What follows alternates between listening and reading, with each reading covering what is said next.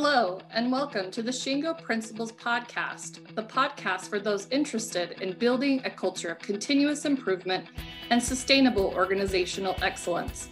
I'm your host, Mary Price, with the Shingo Institute, a program in the John M. Huntsman School of Business at Utah State University. The Shingo Principles Podcast is our way of inviting you to join some of the interesting conversations we have with thought leaders and practitioners around the world experienced in transforming cultures using principles, systems, and tools. I look forward to hearing what you think, and please be sure to subscribe. In this episode of the Shingo Principles Podcast, we hear from Shingo faculty fellow Norbert Majerus and former president of the Goodyear Tire and Rubber Company, Jean-Claude Keane, as they discuss how ethical behaviors are crucial and the lack thereof can be detrimental. Both presenters share personal experiences and address how leaders and practitioners should set standards on ethical lean thinking. This is the final podcast in the two-part series. Part one covered grasping the situation, and part two covers principles and implementation. Yeah, good morning or good evening, good night, depending on where you are in the world. And thanks, Mary, for inviting us to do this, to share our thinking about the subject. If you missed part one, or if you don't remember what we said there, I want to very quickly repeat or give a summary. We know about the devastating consequences of unethical behaviors, and we cited Volkswagen and Boeing as examples last time. But we also said that a lot of unethical consequences remain unpublished, and very often even companies don't even know about it. The unethical conduct is basically rooted in people's behaviors much more than processes. And if you a lean process, just throwing out the process itself without the right people part of it can create more temptations. And we talked about empowerment there that could even cause more temptations for unethical behavior. But then we also said that in a true lean culture, the likelihood for unethical behavior can be greatly minimized. And that's actually the part that we're going to talk today about what principles help there and how they can be implemented. And thanks for feedback. We got some feedback after the first session. Carsten Hartung from Germany, he pointed out that education and personal integrity also play a great part in lean behaviors. Of course, Carsten, no doubt about that. And certainly different people in a company take a different approach to ethical conduct. And then Steve Olmer sent us some data that I will use later on in this presentation.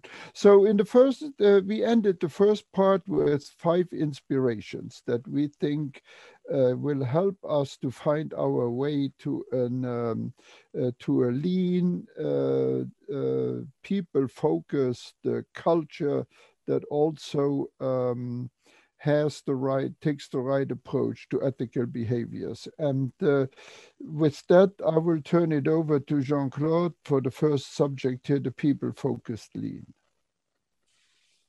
Okay, thank you, Norbert. Yes, people focus, that's really very important, but I must admit that from my personal experience and career, that the people side, let alone the people focus, that was not something that came very naturally to me. Being an engineer by background, I had a tendency always to see the problems through a technical lens, exclusively a technical lens. And while there is nothing wrong looking at a problem through the technical dimension, the people side, I realized that the people side was really more important. And as I learned it personally, I tried to share my learning with the organization. And I said, whenever we had a major problem, I said, well, our products, they don't design themselves and they do not manufacture themselves. At the end, if there is a problem, there is always a human root cause. And that is not meant to blame people, not at all. And I will come back to that later. It is just to recognize how important people are if we want things to go well. And that means that we really have to, in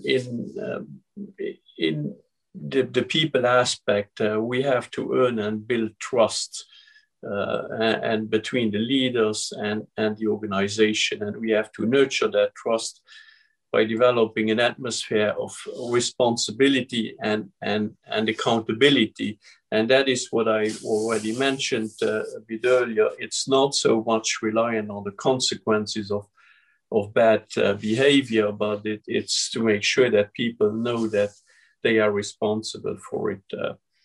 The other thing that is also important is that the accountability is based on a covenant between the leaders and the associates. And this covenant or agreement includes, first of all, that deliverables are chosen or defined so that associates know how they can deliver it. It is not impossible goals that lead people to choose ways that are maybe not okay to deliver those.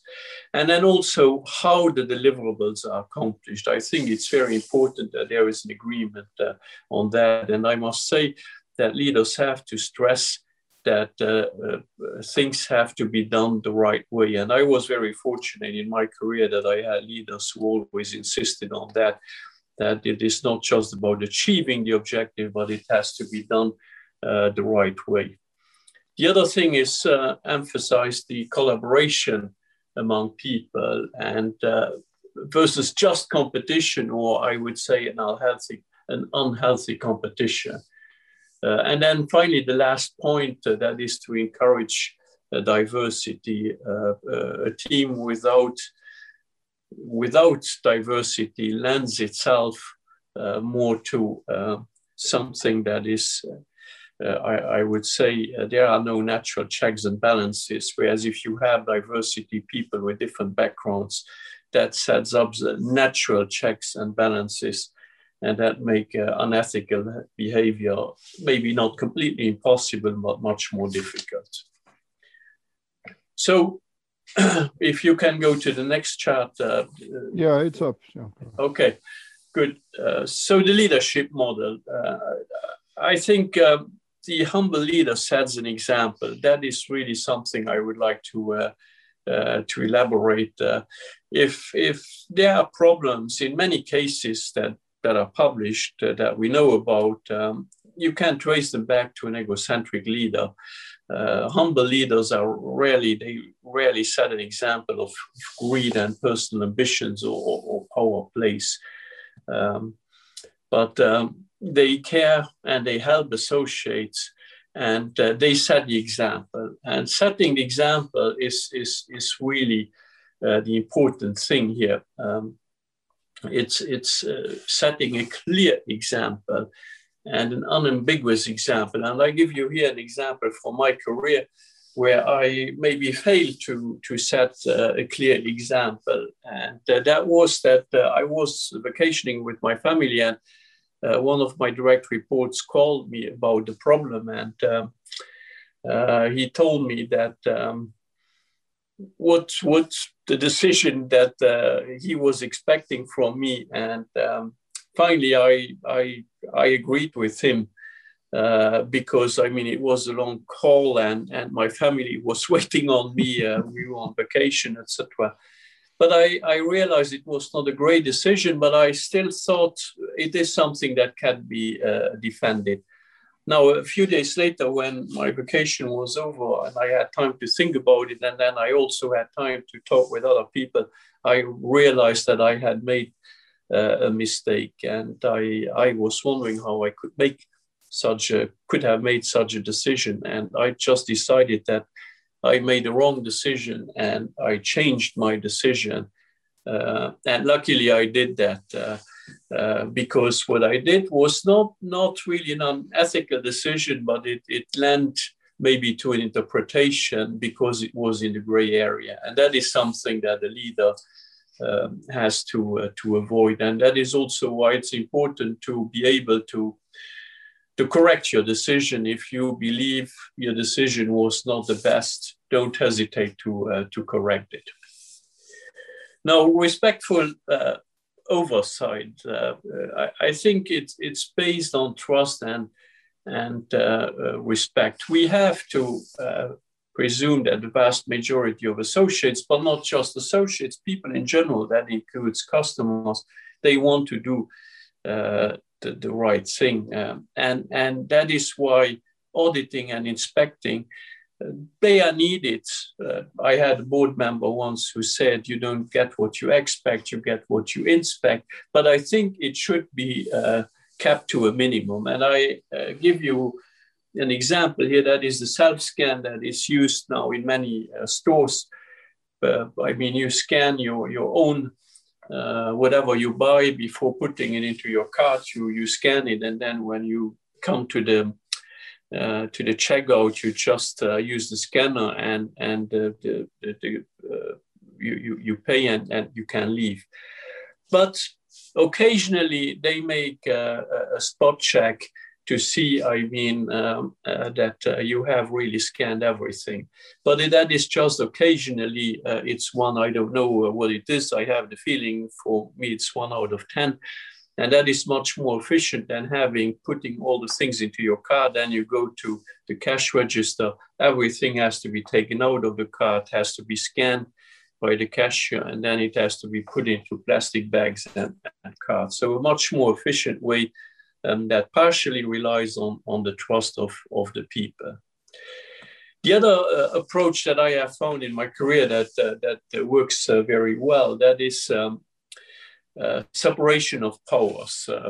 What do I mean by that? That is the associates who do the job are not the same as those who collect the data.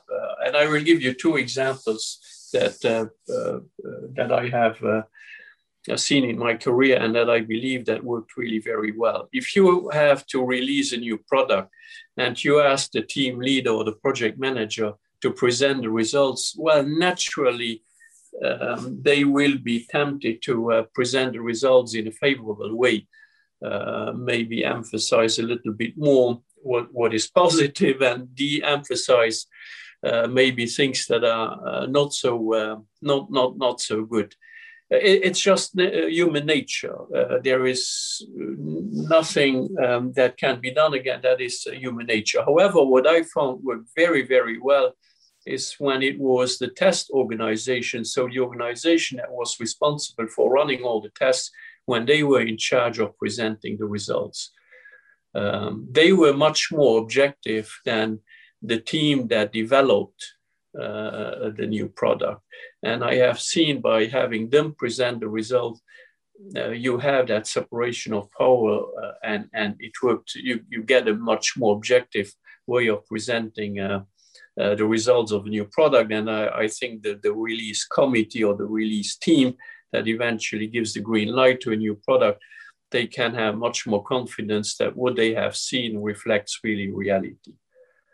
Another example that I found also worked very well, that is for cost reduction teams. I mean, if it is the team that does the cost reduction and implements and develops them, etc., also calculates how much money was saved, there is also there a confusion of the responsibilities. And I have seen that in that case, if it is the finance organization that calculates the savings, discussing and reviewing that with a team that implements the cost savings, that gives you a much more objective way of assessing what really has been done. And it's not just, for the organization itself that it is better. It is also for the team that finally has developed either the new products or the cost reductions, because they can be much more confident that what has been shown corresponds to reality. So with that, I turn it back over to you, Norbert. Thank you, Jean-Claude. I want to cover the last two items here. The first one, what we call ethics end-on. We all know the end-on in the Toyota system. It's where everybody working on an assembly line is empowered to stop the assembly line if they see anything that is not perfect. And the question is, could we engage the people in a similar way to pull an ethics end on to just kind of stop that behavior. And of course, we all know the anonymous lines that companies have to report abuse or things like that. Could something like that be used? And I got some good feedback there from Steve, who said that 43% of fraud in a company is actually reported internally. So it seems like something like that could work. But then you have to ask yourself, would people turn in their colleagues and embarrass them? And that's where I'm not so sure that would work so well. But I think I can envision a system where people should empower to coach their colleagues at all levels, maybe even coach upwards when they see the behavior that is not totally appropriate, because most associates know that any unethical behavior can not only hurt the company, but it can only also hurt the people who work in the company. And if people feel surrounded by colleagues who make them aware of unethical behaviors, they quickly realize that the majority of the people desire the right behavior, and I think something like that could work. But I also believe that appropriate help and coaching, education, and so on is needed, and maybe even in some cases an appropriate escalation may still be required there. Then the last subject is to trust the process, but I want to emphasize that it is trust the right process and the right system. You heard this before, the right process generate the right results. Yes, to a large extent that's correct, but I still believe that the right process has to also be supported by the right behaviors of everybody who works in that process. And let me give you an example here, an example that I lived through myself.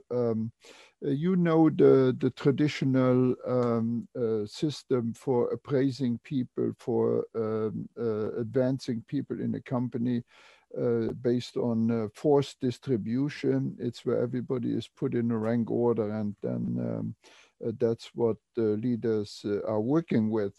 And I used to manage teams like that, and it's very obvious that the team members, first of all, they have an agenda of their own, promoting themselves, and then they have an agenda promoting their function, because their function is really the one that is responsible to put them in that hierarchy, in that ranking.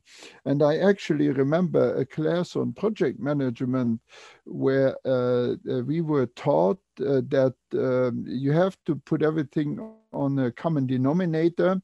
And actually, it was emphasized that you have to come up with a solution that everybody can live with. And that solution, I found very often, is not the solution that creates the best value for the customer. So contrast that with a different approach where where people are on a team, and the only goal of that team is to generate the best value for the customer.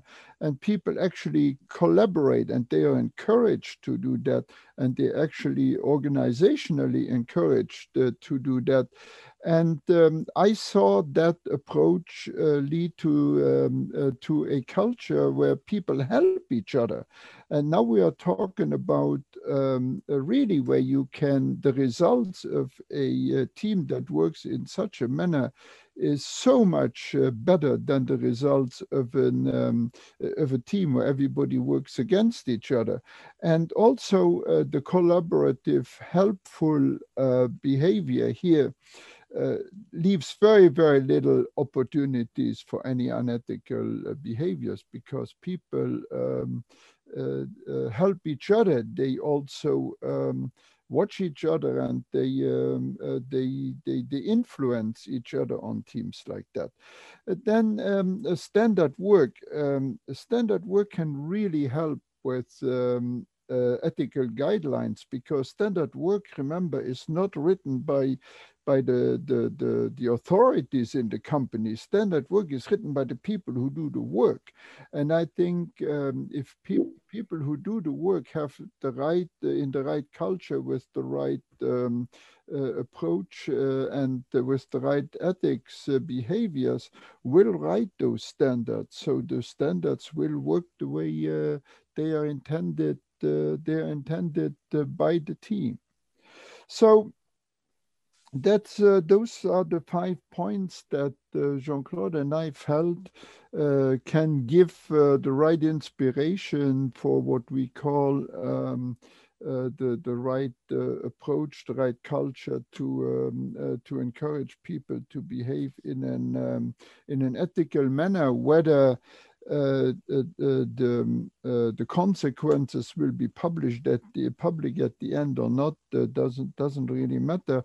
But I think this kind of thinking can help companies tremendously for better results in terms of financial results, or just by building a much better culture.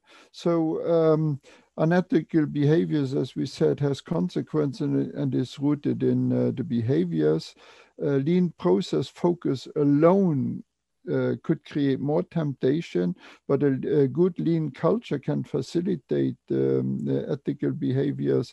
And we've given you a few examples here, a few principles, and a few examples that you may find useful to help you create that culture. So with that, I think we have time for a few questions and comments. They ask, with so many KPIs and bonuses based on them, how do you fight the system to do the right thing rather than meet the KPIs? Yeah, I think there is a fundamental distinction here between, who it is. But is it the leader or is it the associates? I think the associates, it is very difficult to change that just on their own. I think this is really the accountability and responsibility of the leadership. They have to make sure that things are done the right way. And even though there are many KPIs, as I said before, leaders have to insist that things have to be done the right way, meaning in an ethical way. So that is really the accountability of the leadership.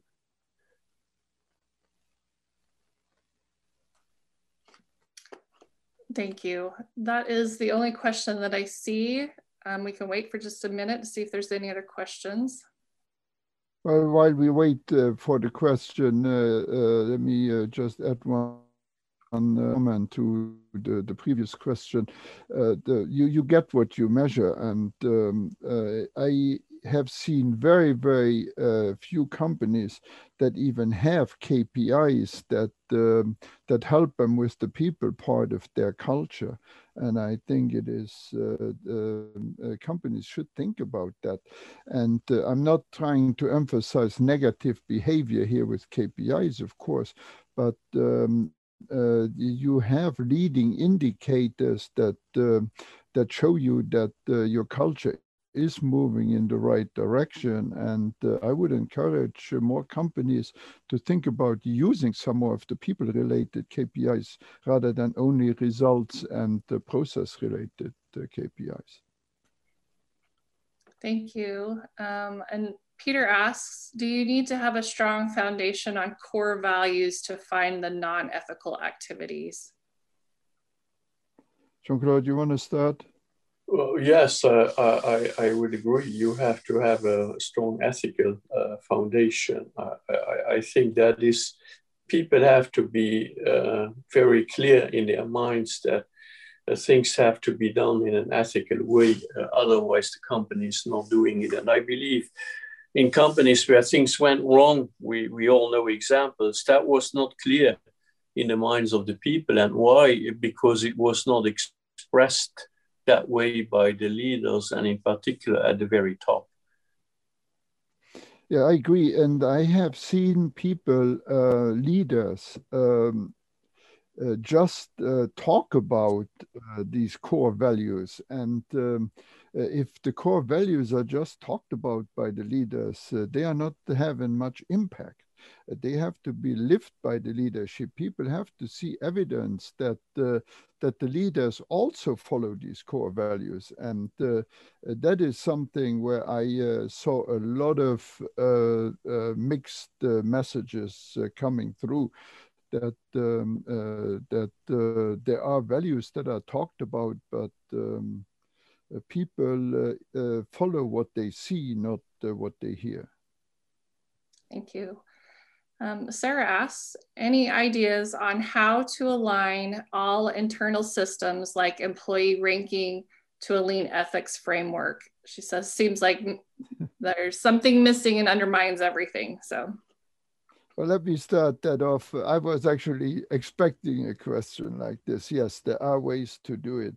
They are not straightforward. And I don't know why, but it seems like the HR organizations are always a little bit, in most companies, a little bit slower embracing this lean thinking and this lean culture, even though somebody has to drive that people part of that culture. And maybe it's just because the traditional systems are so much simpler.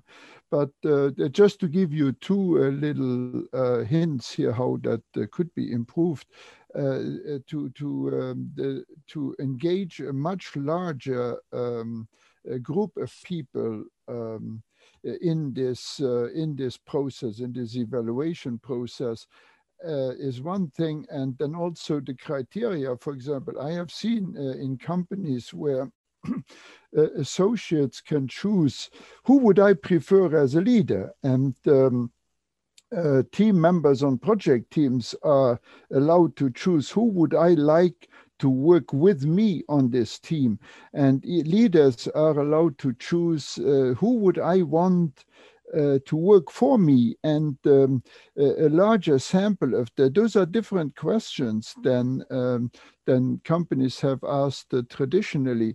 And I have seen this work quite well, but you have to have a much larger sample size. But I think that would give people a much better input on who are the really better performers in the company than the traditional forced distribution. Jean-Claude, you want to add something to that?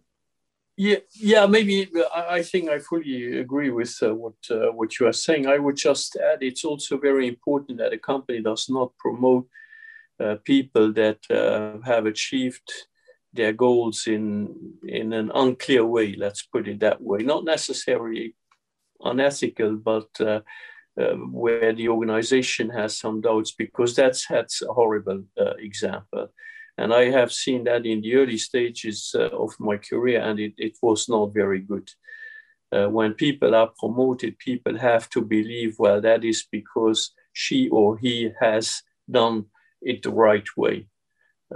So that is, again, a responsibility of the leadership. Make sure that the people who are promoted have done it the right way and are seen that way by the organization,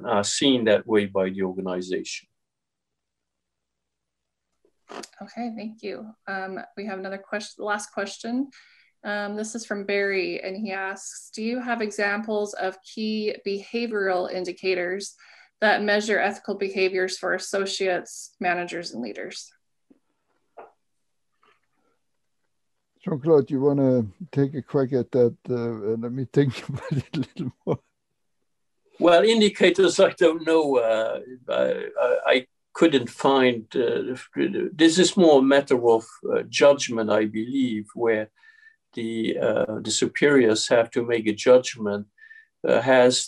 Have these people, or has that person done it in an ethical way? Has it been achieved in an ethical way? Is this behavior ethical, etc., versus a KPI? I'm a little, I mean, that's my personal opinion. Not everything can be reduced to a KPI.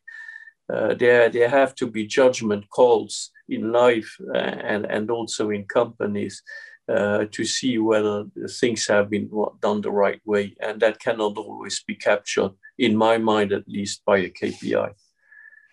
Yeah, I agree with that. And in fact, Jean-Claude, it reminds me when we started Gemba Walks, and it was amazing. Jean-Claude actually started Gemba Walks at Goodyear, and it was amazing what he learned in these Gemba Walks. I was fortunate to walk with him, at least at the beginning, to get these things going.